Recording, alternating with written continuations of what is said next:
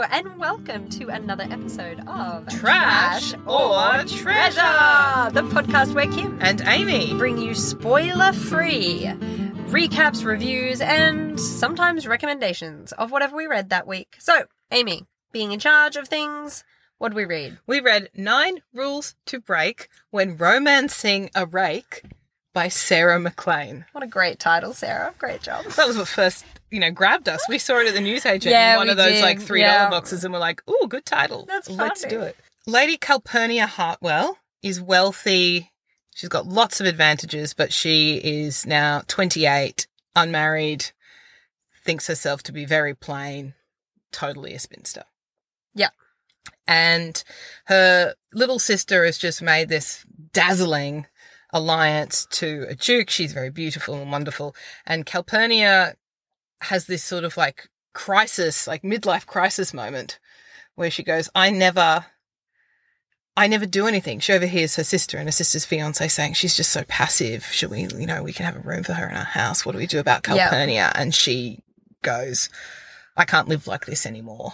So, and her brother says it too in the same kind of, within sort of 2 days or maybe even the same evening. Yeah. Her brother is like, why do you let them chase you out of ballrooms? Why do you let them irritate you? Why do you be so polite and so miss-ish? Why do you accept wallflowering? Yeah. And she sort of is like, well, this is the way you have to behave. And he's like, yeah, to attract a husband, and you're quite old now.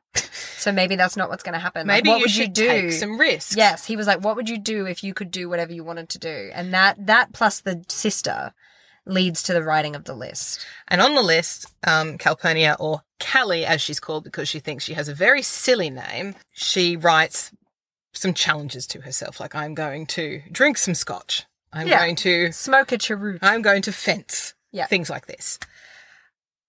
Can you take over now?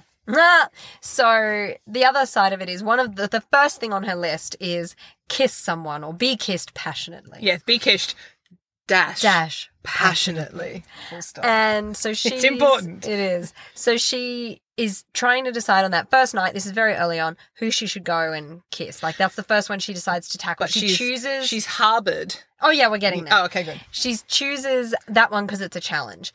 And the prologue of the book is her in her very first season, and her mother dressed her hideously, and she was very buxom and round, so she was unattractive and plain and polite Frilly. and boring by Ton standards. So she was not a success on the marriage market. And there was a rake at that time called, I want to say Gabriel St. John, Marquess of Ralston. And he was like a total libertine off having wild opera romps dancing with mistresses. People. Yes. And so she runs into him in the garden. He's on his way to a tryst, and he basically is kind of just flirts with her. And in her childish girlishness, she falls head over heels in love with him and then harbours this love of him all the way through all of her failed seasons and into, I think she's 26? She's 28. 28 when we meet her here. And she's still kind of in love with this guy in her brain, in a very girlish kind of way, right? In love with the idea of him. And she acknowledges that too. She's got a fondness for romance novels. Yeah, exactly. And so she decides that he's the one who should kiss her, and pretty much turns up at his house and is in the middle of the night and is like, I want to kiss.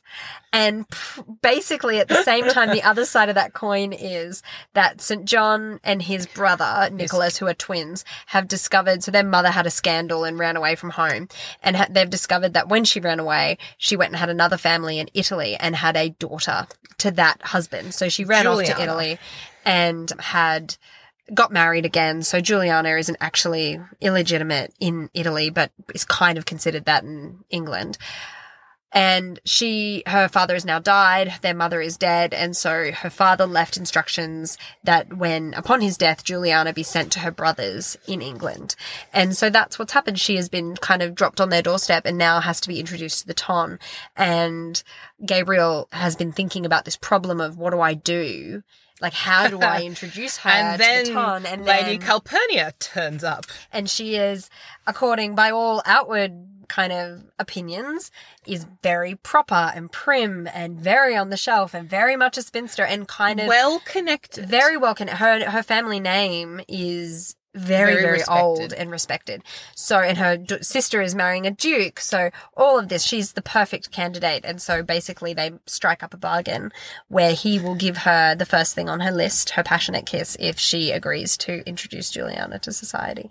And that, all that happens there, like, so the rest of the book then is really just, that's how they're thrust together, is this bargain that they make on her first kind of list night. Thrust together. And yeah, and that's kind of the story then. She wants to keep completing items on her list.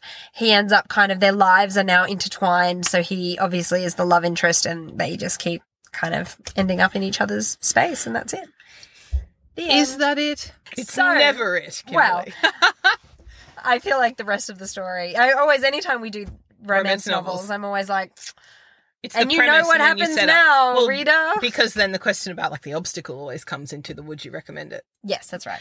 But did So- you like how I started and then when I could feel myself getting too verbose, I passed it to you. Was that good? Really well. Ah, It was yes, very thank good. you. Well Okay, done. and I didn't even say that it's a Regency romance novel. No, you didn't. You didn't give us a historical background of what's going on politically. Very difficult.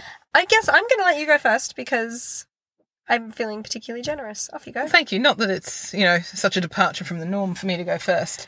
No, but I do feel like we actually shared the spoiler-free We did. recap, so you can go first. So would I recommend it? Yep. Yeah, it's fun. I would recommend it. Sure. It's very, very silly, So silly. but it is fun. I've been enjoying reading it over the past week Yeah. in little tiny bursts. But what I have noticed is, like, the first time I read it was about 15 years ago or something. Yeah, it was a long time easily. ago. Maybe not quite 15 years ago, but it was some time ago. And now I'm rereading it almost as if the first time. Yeah. And it has been, I would say that it's a lot more easy to put down. Sure. So it's not, sometimes I pick up a romance novel and I'll stay up till like 3 a.m. because I'm like, I just got to finish it. It's quick enough. 2 a.m.'s not that late. Yeah, sure. This one, not so much. I feel Sure. okay putting it down and then returning it to the next way because it has that sort of very obvious predictability. So yeah, my overall summary is, yeah, I would. It's fun. It's very silly. I think there are some bits in it that I don't think were necessarily helpful or required to the story. For instance, what they start doing is you can see that this book is going to have 2 sequels. Yes. And very it's very, quickly. very clear who the 2 sequels are. And there are a couple moments in the book where they get distracted by setting up the next thing. Yeah. Like they follow Juliana, and I found the narrative really switched really abruptly. And I was like, what's this doing here? Yeah. This yes. sort of sequence. In the bookshop. In the bookshop. Yeah, And you're like, sure. that's actually not central to the narrative between Ralston and Callie. So just stick with that. Yeah, sure. And then there are some bits where, like every time she gets kissed, it's not like any other kiss they've shared before. No, none of their kisses are ever like any other kiss that they've shared before. And that phrase did tire me. Fair. It's fair. I was slightly, and sometimes you, in our previous reviews, you'll go, if you're going to just read a romance novel, would I recommend that you read this one? Yes, of course. And then that made me think, no, if I was just going to recommend you read a quick, silly romance novel, I'd actually probably recommend you read The Dreaming of You, Derek Craven, over this. Yeah. Because right. of the reason that the obstacles at times, the sort of obstacle against them being together Yeah. and the sort of continuing pursuit of her list, Yeah. the motivation didn't really feel as developed.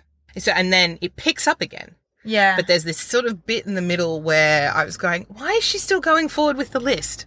And then when you get to about 75% through, I was like, okay. And then it's sort of, so there's, I think it's weak as a novel in the middle, Sure. Okay. but the premise and the end, like the first quarter and the last quarter, or the first act and the third act, Yeah. are really fun and silly. So overall, yes, I would recommend it. Gosh, that's an in-depth analysis of Well, I don't want to say yes, I'd absolutely recommend it, and then you'd read it and you'd be like, oh, a bit slow in the middle. I'm being transparent. Yeah, okay, fair enough. Okay. And so you. See, yes, I would recommend it. Quite happily recommend it. Because I liked all the characters. I thought everyone was nice. I actually thought their motivations were pretty clear. She just feels unlovable, and everything that's ever happened to her up to this point makes her believe in a very real way that she could never kind of... She's more believable. So I found his kind of that male, I don't want to admit I'm in love kind of barrier, and her you could never possibly love me barrier. I felt they worked nicely together. They weren't particularly complex. They felt like kind of very real, very simple foibles that human beings fall into a lot, and they just had an unfortunate pairing of foibles that meant it made it really hard for them to move forward, because hers was, someone like you could never love someone like me. And his was, I don't do love. So it kind of worked really effectively. So the reassurance she needed, he was never going to give. So it felt like quite a nice barrier, I thought, to get over. I do know what you mean about the list taking quite a long time, but the list was the challenge. And to give that up in place of a man she's met is as bad as having given up all of those dreams, all of 28 years of her life, in the face of the expectations of society. That was never articulated clearly, though. But I feel like that's implied. The reason she was doing the list is because as a woman, she had been hamstrung all her life, and now she was like, actually, you can shove your reputation, I've stopped caring. But if then him being like, oh, we could be a couple, meant she was like, oh, great, then I don't need my list. Like, it was about personal freedom. And she had to go on that journey kind of separate of falling in love with him. Yes, she's okay. Thank you for talking this out, because I've worked out the bit that irked me about the list. And it was that I need to go on this journey for personal freedom. I've been, so good for so long. But then in the daytime, because she's supporting Juliana, she's, to him, how dare you have a sullied reputation? It's reflecting badly on your sister. Yes. And those bits with her, no, I won't be caught out. I don't care if my reputation ruined. And then going at him for your reputation is going to impact a sister. Yeah. That was what irritated me about the list. Enough. Like, if that meant so much to her that she was... It was inconsistent, but I feel like people, when they fall in love, are inconsistent. Yes. I felt like those kind of fights that they had, which were never really about... She was never fighting with him about his reputation. She was fighting with him because he was seducing her in bits and pieces as they went along, and then still sneaking out of the opera to go hang out with his mistress. Is that a spoiler? No, because you said he had opera mistresses. Yeah, I did. Yeah, so I get what you mean, but I was able to excuse a lot more of that, I think for two reasons. Okay. One, because it was, I think people don't act very rationally sometimes. Yep. And I got how all of their stuff was clouding their judgment in those moments. And two, unlike you, I think I read this in 24 hours. Right. So do you think the problem is that I haven't been going at it like I normally would with the trashy novel? The way that you gave your review just then, blows my mind in terms of Trashy Novel Town. Normally you're so much more... I smush it and I go bang, bang, bang, bang, and you're bang. like, yeah, I enjoyed it. It was fun. The end. What else do I want from a Sarah MacLean novel? Finished. Whereas this was like, well, the first act was fine. The third act, good. The middle, slow. Here's why. Like, I just was... But it's been very serious. We haven't read one. Time. That's my point. The last romance novel we read was the new Anne Gracie. Yes, and I think I agree with you. Not agree with you necessarily, but as in I think I understand what happened to you and how the same thing happened to me but had a different result. Yeah. Because I hadn't read one in so long, I was really looking forward to just an easy read. Yeah. Particularly because the last couple of things we've read I haven't loved. And so I just wanted to do something that was easy and I didn't have to slog my way through, and frothy and silly and fun and quite and it simple. definitely is. It's simple, Yes. It's silly and fun, And the even though I characters are nice. found all the characters are really nice and likable, and even though I found some bits it's melodrama in the extreme. too melodramatic and inconsistent, I It would also still has recommend 2 or it. 3 endings, easily 2 or 3 endings, where I was like, why? Like the whole the very last bit, it was fine. I did in the context in which I read it, I really, really enjoyed it.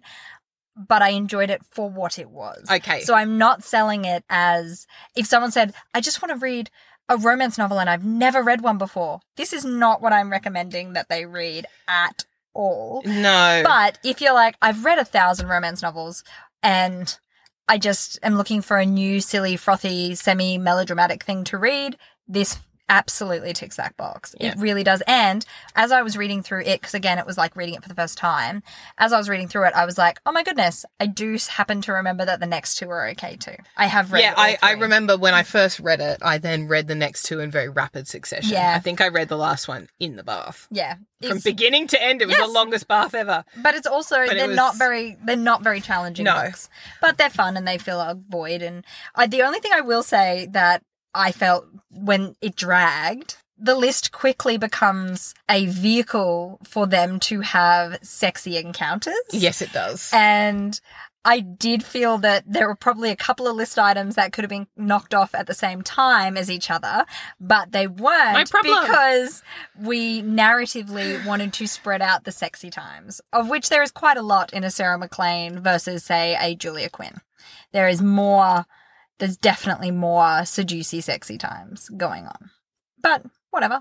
It's what it is. Enjoyed it's what it. you kind of expect. It's definitely trashy. So trashy. I would say it is a piece of trash I keep in my house because in terms of So you treasure, it's a slightly unchallenging- treasured trash? It's kind of treasured trash, I guess. It's like that thing you bought from a $2 shop or from Aldi that or the very cheap shoes you've purchased that you are going to be heartbroken when inevitably they die, but you only paid $5 for them. So you know it's coming. So yeah, it's kind of like that for me. I think it's definitely, I prefer it to the Derek Craven that we read. And when you want something simple and frothy and ridiculous, this definitely this is the all one. of those. Yeah. And I find it non-offensive or challenging. There's no bits of it where I'm like, okay, well, I've just got to get over the fact that this bit was Prob's rape and move past that, which with some of the ones that are silly and melodramatic and frothy kind of end up in that place for me. I have to just get over the part where he's kind of treating her really badly here, but we're supposed to say, oh, it's romantic.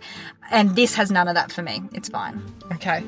So I like how unchallenging it is. Awesome. Wrap it up then. Wrapping it up. That's all we have time for. Thank you again for joining us and tune in next time for more Trash or Treasure. And we'll bring you more spoiler-free recaps and potentially recommendations for whatever we read. Till then, Happy reading! And just a quick reminder here at the end of the podcast that we would love to hear from you. We want your recommendations. The good, the bad, the interesting, doesn't matter. Please reach out. Send us an email at trashortreasurepodcast@outlook.com. Or we are also available at the world's most awkward Twitter handle, which Amy has to tell you about. Listen to our Twitter handle. It's the greatest. It's @_treasure. Doesn't that just roll off the tongue? And with those encouraging words, tweet or email us. We love to hear from you. Happy reading! Cheers!